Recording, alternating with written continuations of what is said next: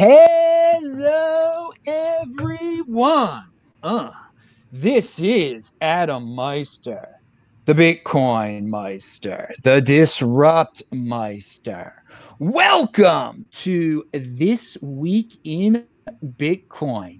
Today is September the 18th, 2020. Strong hand, long-term thinking. Bitcoin is the next Bitcoin. Don't FOMO on alts. These guys don't FOMO on alts. Offended by selling. Hello, my elite friends. It is early in the morning here in Baltimore, but we're here to give you a special show on Erev Rosh Hashanah because, we got stuff to do tonight, or some of us do. So anyway, if you've got questions, we got answers. We're going to have time. You could do a super chat. You could type in Bitcoin Meister. Now, obviously, this has been a very busy week for us. For me personally, I've traveled from Asheville back to Baltimore with the family, dealing with lots of family stuff. But hey, I've been paying attention to the news, and wow, all of a sudden, Kraken in Wyoming starts up a bank, becomes what Caitlin Long has been dreaming of for ages. It's coming true. They're taking advantage of Wyoming's policies for banks and combining it with crypto. And oh my! And Kraken never dreamed they would become a bank. So says their founder. So we've got three new guests here. You've probably heard of these dudes before because they're on Twitter, and you better be following them on Twitter. They're linked to below. BTC Dragon Lord, Nico, and Daniel Prince are in the house. And we'll start off with the Dragon Lord here. What a name you've got, dude. What is your take on this Wyoming Bitcoin Kraken situation? Oh, it's quite interesting. I mean, the compactor actually said that now national banks can custody cryptocurrencies, which means that any bank can just pop up and start taking Bitcoin custody. But it is kind of like brings up another problem for people that a lot of people talk about, the 6102 executive order, which is like a nightmare for Bitcoiners and mostly for samurai people who are really, really crazy about this problem. It's quite a big possibility that could actually happen in the US again, that sometime in the future, such custodials could actually turn against their users and comply with US regulation in order to take away users' Bitcoins. So the US government creates a legislation for it and then says that no, but it's not yours anymore, it's ours. Give it over to the Federal Reserve Bank, and then they take it away from you, and then it's not yours anymore. And you just have IOUs or some sort of a currency backed by Bitcoin, which is highly likely that it might happen. Since Bitcoin scales terribly, it's not able to, scale properly. And because of that, it's more likely that the fiat money gonna get backed by Bitcoin, and government gonna try to mess around with inflation in order to somehow bypass Bitcoin's effect on currency. So this way, it makes more sense that the US government might create some sort of a dollar substitute that is backed by Bitcoin in order to somehow cover the dollar's value that way. So there's less volatility for the dollar, and then hyperinflation might not affect the economy, the US economy that terribly. And then that's basically it. So this is their problem. And the other thing is that as more users going to be holding Bitcoin basically on custodial exchanges, that means that the less people will be holding sovereign Bitcoin, and they will be only owning IOUs basically. So everybody is KYCs already, and that's it basically. Well, I mean, you've got a legitimate concern here, okay? But we in our little Bitcoin bubble, it's be your own bank, control your private key, okay? But come on, you've seen the people of the world. They want other people to hold their Bitcoin. They want to make it easier. I see this as a trend, okay? Wyoming's making it easy for there to be Bitcoin banks now, and I think people want there to be Bitcoin banks. So, I mean, do you see this, Dragon, as something that's going to keep on happening, or are you in the mindset that it shouldn't happen, thus it will not? I mean, you don't like it, but can you admit that it's going to keep happening? You might not like it, but it's going to keep happening because it's the most natural step for banks in order to custody Bitcoin, because it's a financial product for them. It basically makes money, so why they shouldn't be holding it? It totally makes sense for them. But the problem is that as the fee is going to start increasing on the Bitcoin blockchain, basically, that way users going to get forced off from the main chain onto other layers, basically. And then this layering might start developing. We're not there yet, obviously. So Lightning somehow has to somehow morph into something better, or something better has to come around, which is not there yet, basically. And then we will have something better that people will be able to use just as easily as Bitcoin is right now. But I don't see it happening in the next 5 years. So people will be still having sovereign Bitcoins off of exchanges. I usually now when I earn money right now in Bitcoin, basically, I don't stack sats. I just get non-KYC'd Bitcoins that it then immediately gets coin joined, and then that's it, basically. You see, you're hardcore. I mean, I figured this. You do the whole 9 yards. You go the whole, but so few people do what you do. I mean, I just want you to know that. I mean, it's great what you do. It's great. It's like you would be considered the perfect Bitcoiner. You don't deal with KYC at all, you're saying. I do acquire them mostly through KYC, what I bought in the past. But nowadays, when I'm earning, it's non-KYC, basically. So only my employer knows who it belongs to, but then that's it. It's game over there. Government doesn't know it, and they don't give those information over to them, because that other government doesn't know who I am, basically. It will be much more harder for them to cooperate also, because there are two legislation between the two countries, and then it's kind of harder that way. I want to say one thing about what the laws in Wyoming and what they're doing in Wyoming in the United States. It's not just about storing Bitcoin. They call it digital assets. You could, so there's going to be there are going to be banks, quote unquote banks in Wyoming, where they're storing Litecoin and Ethereum, et cetera, et cetera, et cetera. All right, I want to move to Daniel Prince. How you doing? What's your take on this? Hey man, thank you so much for inviting me on, first of all, and to get to meet these guys. It's great to keep the network rolling. I don't know. I've not really had enough time to process it. My initial thoughts were not for me, and I think for you, to your point, those of us that are already here, we have gone through. It's difficult, right? It's hell to first of all, if you've been doing this for the last 5 years or so, we all remember that first experience. That was a huge leap of faith. And once you've taken that huge leap of faith away from the legacy system, you're going to be hard pushed to turn around and make that jump back to it again. And so I think those of us that are already here are probably looking at this news and like, nah. But those of us that are following us behind, this is going to be big news for them, and this could be a huge on-ramp for them. It's not something I don't think I'd ever. Well, I can't say that because I'm not fully delved into it yet, and it's still very, very early news. What gives me hope is, Caitlin has been pushing it, and she's a Bitcoiner, as we know. There are Bitcoiners on board on that project. Another thing that worries me is is it just going to be Bitcoin at the custodying, or is it going to be all of this other nightmare nonsense? Because if they are holding all of this other altcoin stuff, and when one of those things goes completely bankrupt, then what?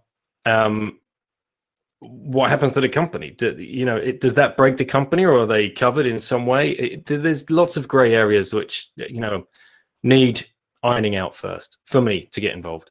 But what I would hope, because they are going to be dealing with digital assets, that they don't get into the DeFi side of things. We're gonna talk about that in a second. But I mean, if they're holding Litecoin for people, I don't think there's much to worry about Litecoin going away or something like that. I mean, there's got to be I mean, this is supposedly regulated. Not that I trust governments, but that they would have a standard of what they allow to be held at these digital asset banks based out of Wyoming. Now, I want to quickly read something from the article that's linked to below. By the way, if you guys are watching this live, please pound that like button and you can ask questions, definitely. Wyoming granted Kraken a license to create a special purpose depository institution in the state. The bank should launch sometime by the first quarter of 2021. So, okay, that'll be good. A lot of hype then when Bitcoin's surging, no doubt. Kraken Financial will be able to provide some banking services, including crypto debit cards, but cannot use customer deposits to issue loans. Very good. The line between crypto exchange and bank just got even blurrier. Today, the state of Wyoming awarded crypto exchange Kraken a license to create a crypto bank in the state, which is tentatively called Kraken Financial. Now, this makes Kraken the first U.S. crypto exchange to create a bank. So I want to go back to you real quick, Daniel, just to ask a broader question. Do you see crypto exchanges, which already are experts in handling cryptocurrencies, taking advantage of this, I would almost say, loophole to become banks in the United States? Yes, I think you're going to see a lot of firms moving across to Wyoming. You're going to have a bit of a gold rush over there for sure. This happened across all sectors before. As soon as a jurisdiction becomes friendly to a sector, you see a huge influx there. So yeah, of course. But back to your original question, I'm thinking, what service can they offer? Like, you said, they might be able to offer an ATM debit card. Like, as hodlers, again, like, who the hell wants that? No. I don't know. I think the existing community, it's not for them. It's people coming behind. And yeah, like first quarter of 2021, when stuff is going crazy, maybe that's good timing. I don't know. But yeah, for me, you just doesn't excite me. It's a gimmick. It's that card is just a gimmick. We know it's a gimmick, but some people, they love to have the card. It makes them feel normalized. Like, oh, it's a real bank. It makes me feel confident in the system. They gave me this card. I mean, it's just like a reassuring. You're right. The services they provide. There are no services they provide. Is anyone here going to send across 1 Bitcoin to that bank so you can get a debit card so you can go out and spend your crypto, your Bitcoin? Excuse me, because I am. Anyone? I wouldn't. Some newbie would. So some new person would like it. I think. I guess. I do have one. We'll see how it progresses. Now, okay, we Nico has been silent here. You're in America, so you're gonna you'll have a take on this. So what's your situation here with this? So I think I think it's too early to tell exactly what like in terms of how legitimate they are, because they are the first of its kind. So I'm kind of reserved in judging so soon, but I think it completely changes the game, man. Because one of the problems, right? It's not necessarily you're going to send a Bitcoin and spend your money. Okay, none of us do that, right? But it changes the game in the sense of it's a much better on-ramp, okay? And that changes the game completely because they're integrated with the Kraken exchange. So what you'll be able to do, for example, is if you run a Bitcoin business, like I run a small mining operation, like a hosting business, and we get paid in fiat, right? So, but imagine being able to purchase Bitcoin without having to go through all these extra obstacles that you have to go through nowadays, right? You have to, man, it's so complicated. You have to withdraw it to whatever, you have to buy it on Cash App, you have to withdraw. It's a multi-step process. And what this is going to allow you to do is it's just going to allow you, okay, I get paid directly in my bank, and from my bank, I could buy Bitcoin directly. And to kind of answer Carl's point in terms of KYC, yes, there is a major danger in the sense that, man, it's all in one place. It's this person's bank account and it's connected to his Bitcoin. Of course, as soon as you buy the Bitcoin, you withdraw it. But you know that you're going to be able to withdraw it. It's not going to be paper Bitcoin because it's integrated with Kraken, right? So you're going to be able to withdraw that immediately. And I think that's a big changer. But in terms of the KYC fear, right? I've been talking about this a lot the last couple of weeks. The executive order that FDR made in the 1930s that seized all the gold, right? That was very easily enforced. Okay. Gold is very hard to store. If you have over $50,000 worth of gold and you have that under your bed and the government comes on, knocks on your door, it's going to be relatively easy to find. It's not going to be able to. It's not going to be hard to. It's going to be very hard to store a big amount, right? With Bitcoin, you can't do that because, man, it's words, right? You could just cross the border with 24 words. It is written in a book on a random page, and it's unfeasible for custom officials or the government to check every single person's whatever. And then the second point would be like, okay, but they have everyone's names, right? And they have everyone's, transaction history and all that, man. But then you're getting on this concept of asset forfeiture. And remember, in the United States, you kind of have those rights, right? The government can't just take your shit. They have to come up with a reason. And what tends to happen, right, historically in countries where they do have a wealth tax, or they're extremely hard on the wealthy have this privilege where they could just get up and go. They could just leave. And there's going to be another country around the world that's just going to open them with welcome arms to say, hey, your country isn't Bitcoin friendly, come here. And we've already seen that happen with Malta. We saw that with Wyoming just now. And I think that the longer that Bitcoin stays around and it gets its tentacles into different parts of the U.S. economy, right? We haven't talked about this yet, but it was just announced that a public company just was purchasing a great deal of Bitcoin as a reserve asset, right? So for a president or for a politician to say, we're gonna do this to Bitcoin, they're gonna hurt all those Bitcoin companies in the United States, which as more time progresses has even more lobbying power, right? So I understand what Carl's saying, and I think that he's the most hardcore Bitcoiner here, and I think he's the one that's going to survive if there is some type of banned Bitcoin order. But I'm cautiously optimistic in what's going to happen because, man, at the end of the day, the U.S. if you could buy the laws, you buy the laws, and it's just money talks here, bro. It's just the way of the world. I like how you. What I was going to ask about Wyoming, if this is going to really catapult them, well, to new businesses entering, is this the way other states should follow? Because on one side here in the United States, we have states like New Jersey and California talking about how they have to have wealth taxes and horrifying taxes that I wouldn't be even able to imagine a year ago. And you're in Florida, which everyone says is the most business friendly state. I mean, quite a few people say that actually. So what is just your take purely on Wyoming? Is this going to help Wyoming a lot? I think that Wyoming pulled a Delaware, right? So a Delaware is extremely business friendly and it's very private centric, right? So if you register an LLC there, you could hide who the managing director is, right? You can't do that in many states. I think the only other state you can do that is Nevada.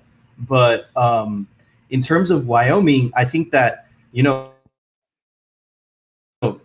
it's a relatively poor state. So I think that they took this as kind of like an adrenaline shot to kind of spark up the economy. And I think they're positioning themselves. I think Caitlin Long explains this so well. They're positioning themselves in a very advantageous position, right? Being quote unquote Bitcoin friendly. So man, I think that for Wyoming, it's a game changer. Remember, you're going to have an office there, right? You're going to have a location there. But in reality, you're just registered there. You're going to operate around the country, right? So I think that for Wyoming's going to become the new Delaware of crypto, of Bitcoin. That was the goal. I think that was part of her goal. I mean, you got to hand it to her. She's been talking about this for a long time, and now she talked the talk, and now people are freaking walking the walk. And that's exciting to me because I have seen it develop over time, and it's, people complain sometimes about Bitcoin and the progression has been slow. But if you look at the bigger picture, I mean, this is there was a time when Caitlin Long wasn't even in Bitcoin, so no one could have even imagined special crypto banks in Wyoming. That was not back in 2016. That was not even a concept. So it just makes you think what we can't even think of right now. Now, I want to tie this all up and just give Dragon Lord the final word because I thought you might have something to reply to what Nico said about Bitcoin confiscation, et cetera, et cetera. Well, with confiscation is quite difficult. I mean, this is what I kind of dispute, because outside the US you can't do this. There's no precedent in European countries for confiscating gold, other than in England, where they basically offer people to give paper money for gold bars, which was quite different than in the US, where it was taken away by force. But you cannot take away Bitcoin. You just put it behind a passphrase and have a multisig or whatever else. You just can't take it away. You can always just say no. You're gonna go probably to jail or something. But once you get out of there, you're gonna be much more richer, probably, or something, because that makes all sense. So people who just keeps writing this confiscation bullshit, just think for a second that if they even gonna be able to take it away in the first place. Again, you can't be confiscated. Unconfiscatable is one of the sayings around here. And if you control your private key, it is unconfiscatable. But what you pointed out before, it is confiscatable if you give it to a Bitcoin bank. I mean, they will comply. That was the point. I just wanted to see if you wanted to elaborate on that at all. So because Adam, you're talking about rehypothecation, right? That's kind of your worry, right? Where it's like I'm not worried. It's personal responsibility is a new counterculture. If people want to give up their precious Bitcoin to these Bitcoin banks, be my freaking guest about it. They're not going to They say they're not going to rehypothecate. They're not going to do anything. They absolutely are, though. It's inevitable that people do that. It's just human nature. Well, if they follow Caitlin's huge thing is she uses that word a lot. That no, they're not going to do. That's part of the legal terms of being able to do this in Wyoming. I kind of tend to agree with you that they'll find a loophole somehow. So somehow they'll do that. But that's why I don't mess with this, and I tell people not to mess with it. But at the same time, Bitcoin needs this kind of moment. Okay, we don't have to participate in it. We don't have to do mainstream financial activities with Bitcoin. But it's good that there's a state that allows there to be a Bitcoin bank. And to tell you the truth, I mean, it's better than like what New York does. New York is the complete opposite. They make all these horrifying rules you have to abide by if you want to do anything crypto in those states. Wyoming is giving guidelines to make things easy and free. So. All right, let's. I think we've covered all this. I'm just interested to see how it will all develop. So I let them compete. Let there be Bitcoin banks. Let there be Litecoin banks if they want to have it. People will have to learn the hard way, I guess. So we want to talk about MicroStrategy now. MicroStrategy keeps on coming up in the news because Michael Saylor, the founder. Is obviously now a big fan of Bitcoin. He's recently was interviewed. Apparently, everyone loves the interview. He's very pro. I mean, we knew he was pro Bitcoin. They just bought even more Bitcoin. They are going to own 0.18% of all the Bitcoin will ever be created. So there's something an example, and we've talked about on the show before that if instead of having cash on hand, they have Bitcoin on hand. So maybe a bunches of public companies will do this in the future. We'll start, I think, when we were talking about this behind the scenes. Daniel, did you have thoughts on this? Yeah, I do. Lots. So many things are going around in my mind over this. And the game theory it has just gone into absolute overdrive. If you are the CEO, CIO, or CFO of any publicly listed company, and you're not paying attention to this, you may as well, in 6 months' time. This is on now because you've got to. This has to come up in every single boardroom around the world, every single company, private or public. And if you're not, then you're not doing your job, you're not paying attention, you're not serving your stakeholders, and you're going to lose your job. Because in 6 months' time, when this thing takes off like we know it's going to, and MicroStrategy's balance sheet is going to explode, and their stock price is going to explode, and you are the guy sitting in front of the board of directors, look, do you want to be the guy that brings up talking about investing into Bitcoin in front of your board of directors and be laughed out of the room? Or do you want to be the guy that has to sit in front of the board of directors and answer the question, why the hell did you not think about investing into Bitcoin? Dude, that's where we're at right now. Dude, that is awesome. That is awesome, man. We should make a clip of that, and all the CEOs should watch what you just darn said. Because yeah, you do look like sort of like a goofball saying we should do Bitcoin now, but when they look back on it, they'll be like, "Oh my God, it wasn't a good." Yeah, you don't want to be stuck wondering why you can't buy like $40,000 Bitcoin now. It's very, very. I love that. Pound that like button. Okay, continue. Sorry, say it all. You've got a lot to say. Okay, and then the other thing. So that's game theory part one of how that plays out and how other companies are going to have to come into this space and invest. And then the other part I see. MicroStrategy, they're going to be in such a dominant position because they have first mover advantage. And Michael was talking about this, that, for another company to get this thing, done as they've done it, even to a lesser degree, is going to be anywhere between 4 to 6 months from now. So they've got to start moving quick. And they won't. We all know that. But if you kind of like project this out like 2 to 3 years time, when MicroStrategy are, all they have to do now, they don't even need to come up with brand new fangled ideas and new products and kind of wow the world. They can go back to basics, go back to the exact products that they've already got and just make them better for their customer and serve their customer really to the absolute potential that they can, because they have this safety net of Bitcoin, which is just going to appreciate. Now, 2 or 3 years down the line, when they want to expand and hire the best talent out there, they have this option to say, come work for us. We will pay you full salaries, full contracts in Bitcoin. And they're going to be one of the only companies that are going to be able to do that. And where do you think, we know that the talent in this space, where do you think the talent is going to go? So that's just another part of the hyper Bitcoinization story of now people can go and earn real wages. And get this, right? This turns everything on its head. Because at that point, the employer will have to call the employee into the room at the end of each year and negotiate a salary cut for them, because they won't be able to pay the same amount of Bitcoin that they did at the start of their salary because of the inevitable rise in prices that we all think is going to happen. And this just turns everything on its head. And I can't stop thinking about like the different levels of game theory and whatever else that are going to play out, due to this decision.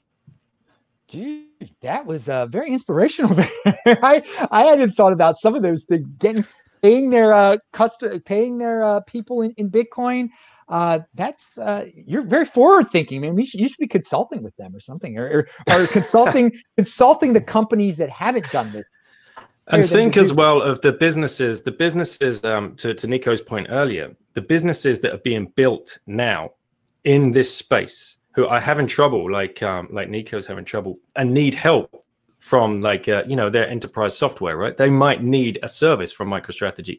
MicroStrategy will take payment in Bitcoin, I'm sure. And so, you've got the perfect, man, they've got it all. Like, they're unstoppable. Go buy the stock, right? It's, if that's just another way for me to diversify my Bitcoin holdings, would be to buy some MicroStrategy stock. Yeah, wow. I've heard people have questioned me about that. Should I buy MicroStrategy stock? Now, I'm not.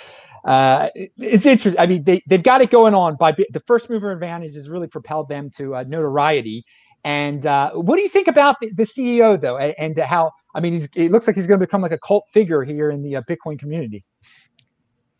It definitely looks that way. I hope to meet. Yeah, I will be meeting with him next week on a shared call, and hope to be getting him on the show at some point if I can get a little bit closer to him. So, but he seems to listening to the Pomp interview the other day. I think that was a great interview. Listened to it a couple of times. Watched it as well. Actually, recommend watching it on YouTube, because then you get the body language and everything else. And yeah, I mean, he's straight up. I mean, he's one of us, right? He's a Bitcoiner. And, he said, I'm not in this thing just to like roll out of it in the next 2 or 3 years. I'm going to hold this for 100 years. There's what I mean, think about that. That's $425 million worth of Bitcoin off the market right now. How many Bitcoin is that? It's like, he was up to, how many exact coins was it? I just know what percentage is going to be of all the Bitcoin ever. It's going to be like 0.18% of all the Bitcoin ever. It's a lot. He has a lot. They have a lot of Bitcoin over there, and it's not coming off. He's not dumping it back on. So I mean, that's huge. So who's next here? I'll go to Nico. You'll talk about it now. What's your thought?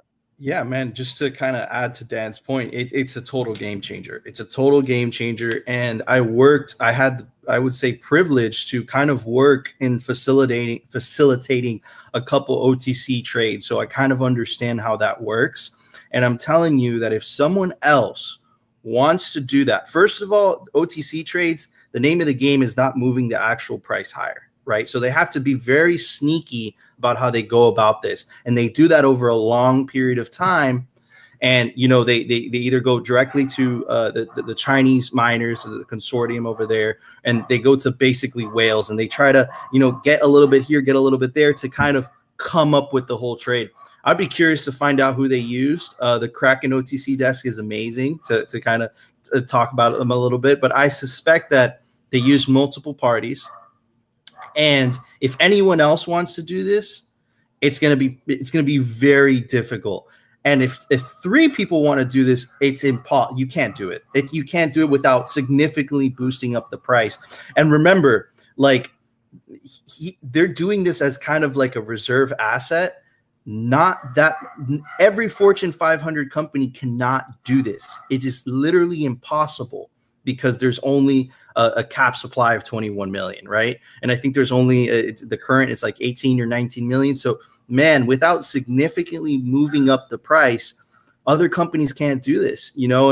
And it was so. And to kind of add to Dan's point, man, that Pomp interview was a game changer. And us Bitcoiners have been talking about this for a very long time. We have been talking about a public company making Bitcoin one of the reserve assets. I think the next stage would be a small country, right? But us Bitcoiners have been talking about this for years, okay? I remember like telling my father-in-law, and he would just look at me like a crazy person, like, you're crazy, you know? And I'm like, trust me, man, this is going to happen. And MicroStrategy doing this actually happened. It happened, right? So it's just crazy to see what you've been preaching come true, you know? So, man, props to Michael. I think that he's going to be extremely happy. And more importantly, he understands the culture. He understands what it means to hodl. And I think that's very significant, that a CEO of a public company understands the culture. And I think that he was talking about how one of the things that got him into the space was the Bitcoin Twitter culture, you know? So man, props to him. I'm so pumped, you know, and I think we're going to see a lot more companies to follow, and hopefully very soon. I don't know if it's this epoch. I suspect it's this epoch, maybe the next one. I think we're going to see a small country. I think it's good. And it's going to be dominoes after that. It might be going on behind the scenes right now, dude. A country, not even it might be a medium or large country, might be secretly buying it right now. I mean, you can't show your cards. You can't. If a country's doing it, if they announced they were doing it, then everybody else would do it, and their price would go up. So you got to do this silently. So the OTC desk, they specialize. Okay, one of the things that they specialize in, the reason that you would use, because remember, when you buy from an OTC desk, they're slapping on a 2.5% to 5% fee. Okay, it's expensive. They specialize in not pumping up the price. But I'm telling you right now, maybe another company could do this, but not 3. Not 3 without someone finding out. It's impossible. You can't do it. Maybe another company, but not 3. So a small country, bro, I don't know. Man. Bitcoin would be like 100,000 for sure. 100%. Well, may it happen soon. Bitcoin is the next Bitcoin. Nico is the next Vortex. Pound that like button. All right, let's go to Dragon. What is your thought on this? Well, Michael should definitely hit up the plebs. That's for sure. I can tell that. If he's listening, Michael, just get on the Taco Carnivore Bitcoin Plebs group on Telegram. You're not going to regret that. And also, it's quite interesting with companies trying to survive with Bitcoin because now inflation is starting to kick in. Like if you can see like house prices, how it's kind of bubbling in New York, for example, you can actually see how the value of the dollar is kind of diminishing. And this might actually push smart companies in order to push their reserves into Bitcoin. So it's totally natural for them. And for countries, it's not highly likely that countries might be pushing into Bitcoin because they still have gold. Since gold, their reserves are still there, they're not really needed right now to push into Bitcoin because that's going to be holding for another epoch.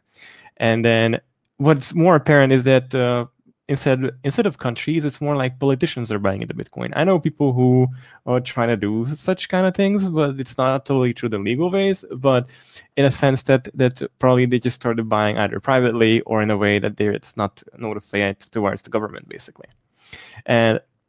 And this gives them an advantage because they're going to become much more influential when the price goes up, and they're going to be able to do much more than what's just possible with euros or anything else. And basically that's it, I think. Yeah. I want to give it back to Dan here. Is there anything else you want to add to all this? Since I mean, you've thought a lot about this, I can tell. Yeah, I have. Yeah, the OTC thing is very, very interesting, and everything Nico says is correct. It's impossible to pull that off again if you're 2 or 3 companies coming in at the same time, and so you're just going to see this huge spike to the upside if that happens. Do you think a bunch of companies are going to really pile in this soon? I'm of the opinion that things take longer than people think usually in this space. They seem to just get stretched out. Like I've heard little teeny companies are doing it, and that's great. I think little teeny companies should be inspired. In Canada, I heard about a few, but I don't know if they're gonna be any big headlines soon. There should be. If they were in their right minds, they should be. So I don't know how soon it will happen eventually, but I'm not holding my breath on the timeline here. But sorry, keep going. No, that's fine. And I think it's going to be very interesting. There's going to be a lot of people poring over Q3 earnings reports this year to look for that golden sentence. I think it said in MicroStrategy they're considering alternative investments or something like that. That's how they and then the news dropped. So you know, rest assured, there's going to be people, especially in the Bitcoin space, the analysts that are out there looking through all of these reports, trying to figure out who are the companies that are going to make this move next. And there will be some. There's got to be. What did you? There was a golden sentence you said. What was that? I like that term there. Yeah, line? Like in their Q2 earnings report, the transcript, you could read the transcript, and like the sentence in MicroStrategy's report said something along the lines of, "We are looking into alternative investments for our free cash flow." Someone actually wrote about it. This news has broke over time. Like they didn't somebody noticed that and they actually wrote about it, and I thought that was pretty neat at the time. And then when it was actually announced that they did it, I mean, I was so shocked that it happened so soon. I mean, so look for those golden sentences. I like that. I really said they do foreshadow what they're doing if you read carefully. And if you know what you're talking about. Very, very good point. All right, any of you guys have anything else to say about MicroStrategy before we move on to some other news here? All right, let's talk about since we've got some hardcore Bitcoiners here, it's always good to hear their take on the DeFi situation. Now, I don't know how I mean, if you guys really lived through the ICO thing. I think all of you around then, but I don't know how close you were paying attention. Do you think this is similar? We got a story here. Daily Ethereum transactions hit a new historical high amid DeFi boom, and it seems like every week that passes by, it's like it's just crazy in DeFi. You have a really big high, and then something gets hacked. You have a really big low. It's manic depressive almost in the DeFi space, and of course I just think it's gambling. But there's who knows what there's types of innovation that's going on. It's bringing in new types to people.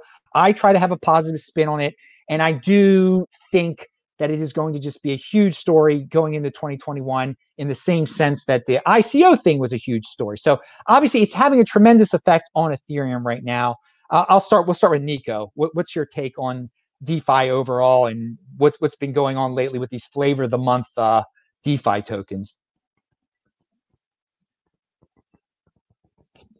Nico. Sorry, I was on mute. Okay, so to speak on DeFi, first I have to talk about, let's talk about Ethereum. Okay, if you look at the hash rate, right, and I'm a miner, so I come from the thought that the hash rate is basically what represents the health of a cryptocurrency. If you look at the Bitcoin hash rate, right, and the Ethereum hash rate in 2017, which is basically the ICO, whatever, man, they weren't the same. Bitcoin's was higher, but Ethereum's has remained the same since 2017. Okay, Bitcoin's has increased by more than 100-fold. Okay, it just keeps going up even after the halving, right? So that tells me that miners or people that have a lot of capital to invest are extremely bullish about the future network of Bitcoin. And with all this Ethereum 2.0 BS, miners they just don't want to mine Ethereum, which means that the chain security hasn't improved since 2017, right? So where's the value proposition there? Now let's talk about DeFi a little bit. DeFi is the new ICO boom. It's the same thing, man. And you're seeing the same thing that happened in 2017. You're seeing the same things right now with this DeFi BS, right? There's there's all these fruits like yams, sushi. It's weird, but it's the same thing, man. It's the same thing. It's an ICO. You know, people, the gamblers, man, want to put their money there, and they just think it's big. I suspect that in the next bull cycle, you're going to see the same thing. You're going to see these coins that are just going to 100x, and then they're going to dump.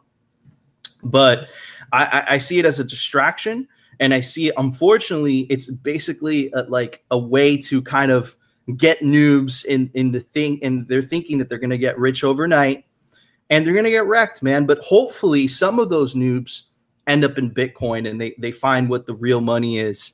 And, you know, because that's one of the benefits of what happened with the ICO thing, is that a lot of people got wrecked, but in the process of getting wrecked, a lot of people ended up in Bitcoin, and they saw the truth, right? They really saw why Bitcoin is unique, what makes Bitcoin different.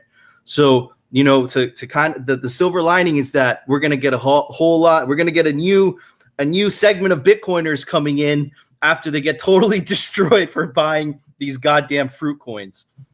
Yes, that is the positive spin I have on it. Also, there will be many people that will be turned off. The funny thing is, let's go back to the ICO mania. A lot of those guys threw in all their cards. They said it was a joke. They're never coming back.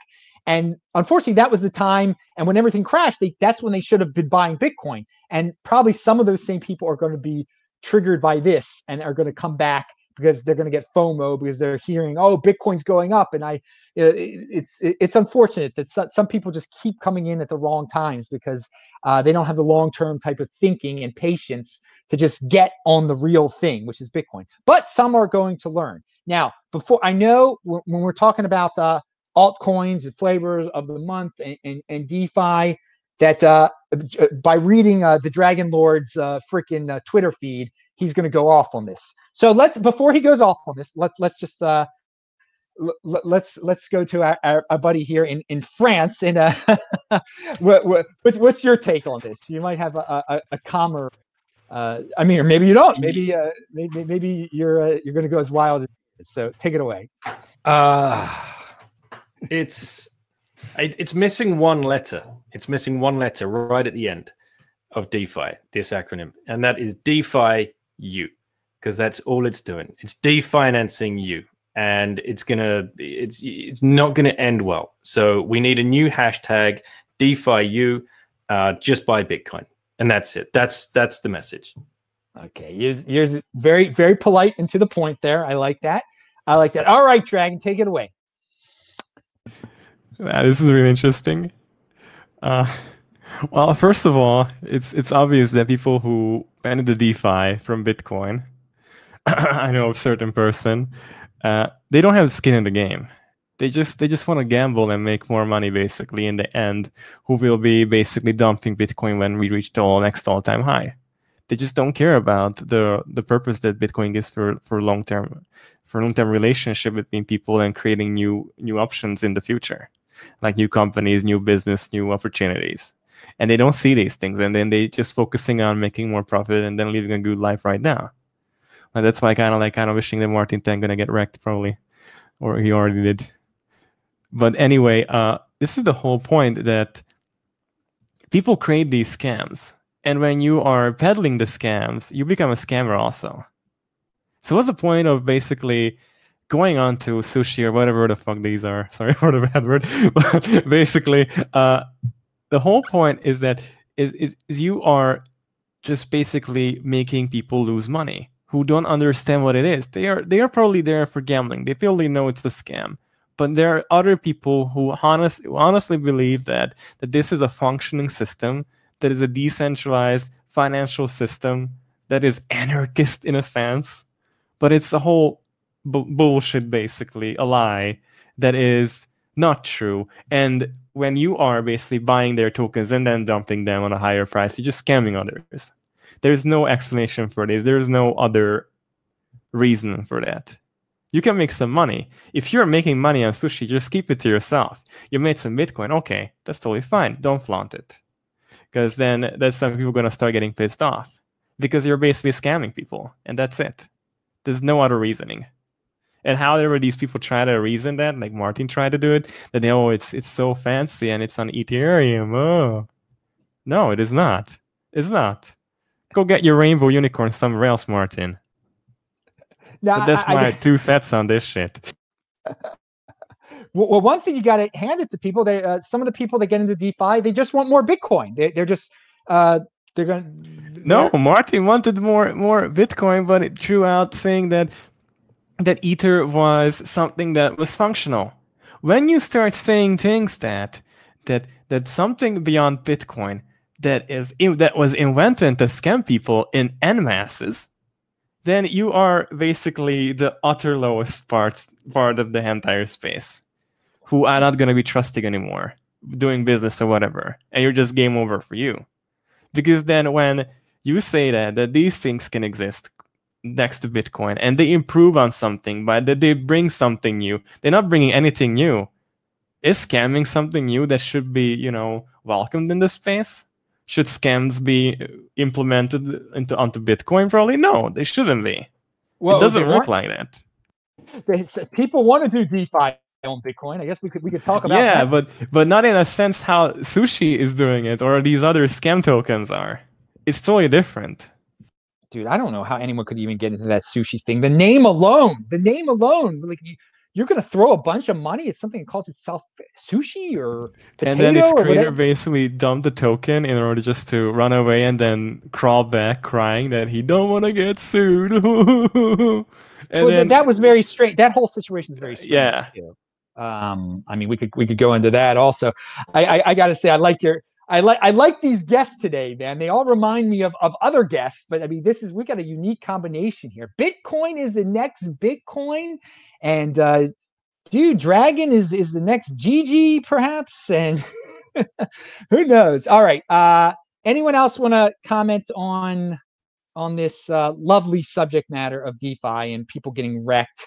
Is any positive aspects? I mean, people are. What's the token that's like worth $40,000 now or something like that? That one. What is that? Yearn Finance. Have you guys heard of that one? People are asking me about that just because it's Yearn Finance. That's how you create your Bitcoins. Well, it's because they see that huge number. Oh, whoa, we got a question here. Oh no, Robert Hardebeck sent $20. Thank you, man. Thank you, Robert. He says, great show. May your grandmother get well soon. Well, thank you for the well wishes there, Robert. All right, so DeFi, anything left from the panel about DeFi you want to talk about? Okay, good. No, nothing more about DeFi. But guys, get wrecked shitcoiners, basically. Yeah, straight up. Don't buy shitcoin.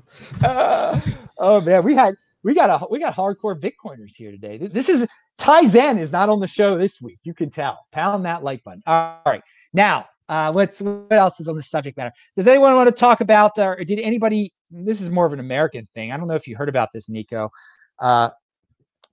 Jim Cramer said something good about Bitcoin. Does that matter? Do you care at all? I saw the Pelosi video, but I didn't see him saying something good about Bitcoin. So, man, I'm glad you told me, though, because that's exactly what I'm going to look up after the show. Yeah, he said something. Yeah, I did not see the Pelosi thing. I can't deal with that politics stuff.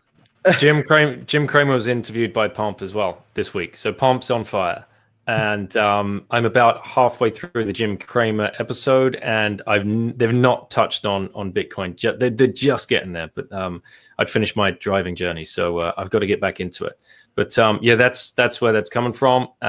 So I can't say exactly what was said, but there was definitely something positive out of that interview. And who knows? Because if he now starts, he's got a huge following. I don't watch him because I think he's crazy and, pushes a different stock every 1 minute. And he's kind of like the original Robin Hood, really. If he, like from 20 years ago, you can't tell people to buy and sell stocks every minute of every day. It's just crazy. But if he now comes out and speaks well of Bitcoin, then at least we have another person with a huge following, at least uttering the words. So that can only be good for the space, and hopefully people will, pick up the Bitcoin Standard or start listening to a few podcasts or reading a few of Parker's or Robert Breedlove's articles. There's so much great content in this space that is just waiting to be discovered and being documented like this. Imagine, like, here's one for you. I was talking to a friend about this earlier. Imagine, like, in 100, 200 years time, when this period of history gets studied, right? They won't have to rely on text and old paintings. They'll have videos like this. They will have podcasts. They will know the exact conversations that were taking place. Like, imagine being in the room with the founding fathers. None of us can. But now all of this stuff, all of this thing is happening in real time and in this digital space, technological revolution, financial revolution, call it whatever you will. It's, just an honor to be a part and to be awake to it. And I just hope more people can wake up to it. Oh, wow. Good words. And to all my future descendants watching this, 2020 has been an interesting year. But check out the archives, my future descendants and everyone that's watching this in 2020. Disruptmeister.com. Dan is the next renegade investor. That's what I wanted to say that too. I've compared all three of these guys to other past guests, and if anyone's caught all those illusions, please comment in the comment section. All right. We're getting here toward the end of the show. Yeah, we're definitely close to the end of the show. So has there been anything that I forgot? Any comments? You can promote what you guys are doing. Anything. We'll start with the great Dragon Lord over there somewhere in a mysterious location in Europe or something like that. What's up with you? You have anything? Any stories you thought were big you want to share? The floor is yours. No idea. I didn't really prepare anything, to be honest. That's all right. I mean, you can just what are you out? I mean, you're tweeting away. Follow him on Twitter. He's linked below. Basically, I'm still doing my podcast right now. I got sponsored recently by Citadel 21, so shout out to them. They're going to be coming out with a new volume for their Zine this month on 21st, and volume 2 is already on sale. You should hit up their website and then start buying their Zine. It's pretty cool. Yeah, and Citadel 21 is in the chat right now. So I love we say that you guys are in motion, creating a publication like that. We were just talking about how there's so much great content creation here. I remember back in 2014, 2015, there was hardly anything out there. And now it just grows all the time. We can have Zines, we can have videos, we can have podcasts, we can have, God forbid, Instagram post. I think that's ridiculous, but let people can do whatever they want to do in this space. It is growing more and more, and it's interesting that CEOs of big corporations actually watch some of this stuff. You never know who's watching. So anything else, Dragon Lord? Yeah, Bitcoin culture, number go ups, basically. All right. Well, you have made a great debut on the show. Hopefully you will return very soon. People are enjoying this combination. All right, Nico, what do you got to say? You got your podcast to promote too, obviously, but any other big stories? Guys, just stay humble, stack sats, and long time preference, man. That's the best wisdom that I could tell you. And just every day, man, just make sure that you could just stack a little bit, whether it's $10 to $5. A couple years down the road, you're going to be very happy you did so. And guys, go check out bitvault.com if you need a place to, host your ASIC miners. We get a very attractive electricity rate. And of course, check out Simply Bitcoin. It's a 10-minute daily Bitcoin recap show. It's not as in depth as Adam's show. This long format. I love it. But if you only have 10 minutes, go check it out. Again, it's called Simply Bitcoin. And thanks Adam for having me on. This was a great time. Dude, you've made a beautiful debut on this show. Hopefully you will return, and your partner in crime over there will hopefully return. Will come on one of my shows also. We're working on that. He's not available on Fridays usually, but we'll figure it all out. And yes, deferral of gratification. That is one of the sayings here. Deferral of gratification, long-term thinking. All right, Dan, the traveling man. Dan, I like this dude a lot because he travels around the world too, like I do, and he's living a unique lifestyle. So share anything you want to about that lifestyle and your book and everything, but any other stories you thought might need to be mentioned. Talk about your appearances, podcasts, etc. The floor is yours. Thanks, man. Yeah, like I said, really appreciate being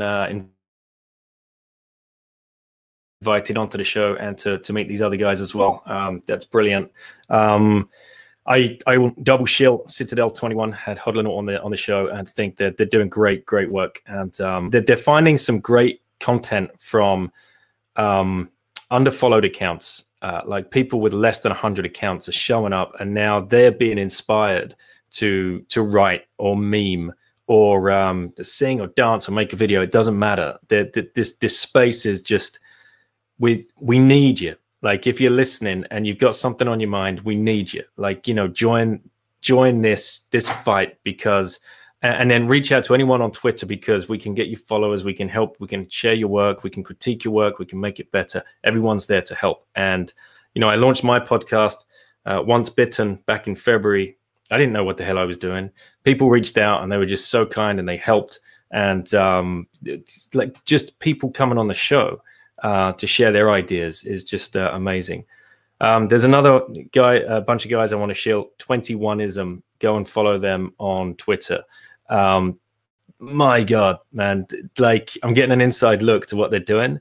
And it's a Bitcoin art collective, and they have just some huge ideas, and it's going to be really, really fun. They've got already a great deal of video mashups. The James Bond mashup is brilliant by Sir Badminton at Hodler Than Thou. Great work going on in the space.